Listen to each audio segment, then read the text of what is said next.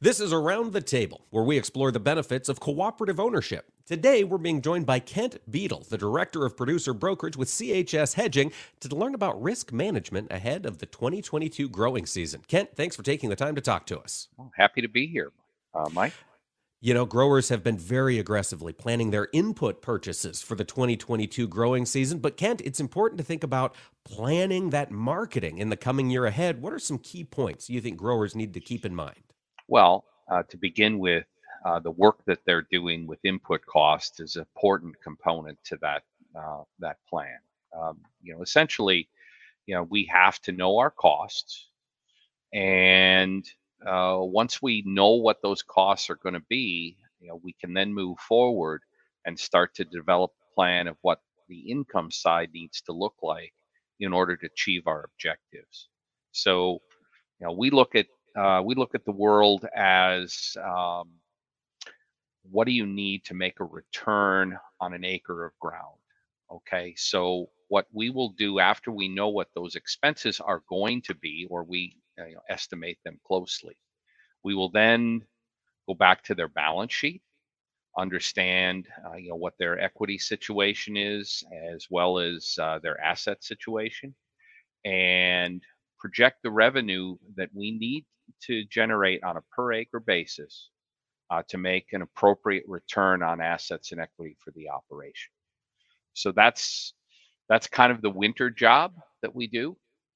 Coming up with And that price per bushel and using that as the starting point for your marketing. Kent, would that be an adequate summation? actually, gross dollar per acre is a little bit better, and the reason is that with higher yields, have a tendency to have a little bit lower prices. With lower yields, tend to have higher prices. And so, we get focused very much on the gross dollar per acre that we can generate in that operation. Okay. And, then finally, we have to go execute um, a marketing plan to try to achieve those gross dollars. And when we're putting that marketing plan together, Kent, how do you weigh global output and carryout expectations into this whole marketing picture? So that's going to have an impact on the revenue side that you can project, right? So right now we take a look at December corn at approximately 550 a bushel, November beans at approximately 1250 a bushel, and say, okay, this is a good starting point. But we also know that there is some seasonality involved, that we're going to have typically some opportunities, whether they're acreage driven or weather driven, between now and say approximately, late May to early July. That's when you get some of that weather volatility that you can take advantage of.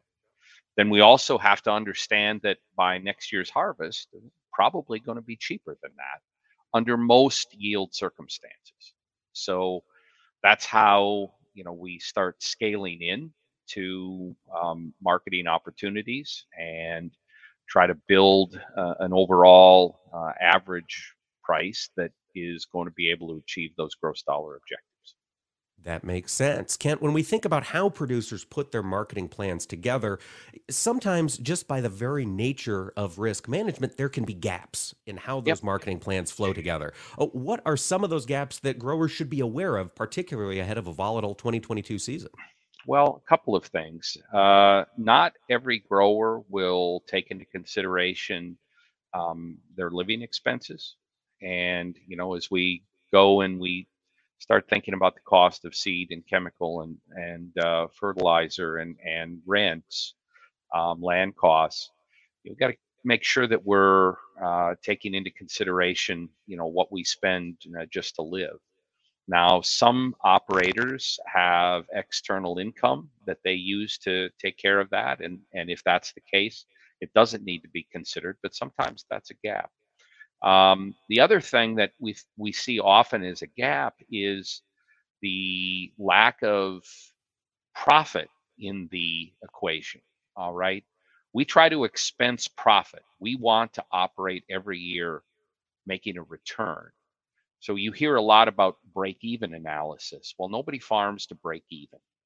We farm to make a return on the assets and the equity that we have in the operation. So I'd say those are the two gaps that people need to pay attention to. Yeah, keep that in mind as you're putting these plans together. And Kent, I want to ask you the next question I think that comes to mind.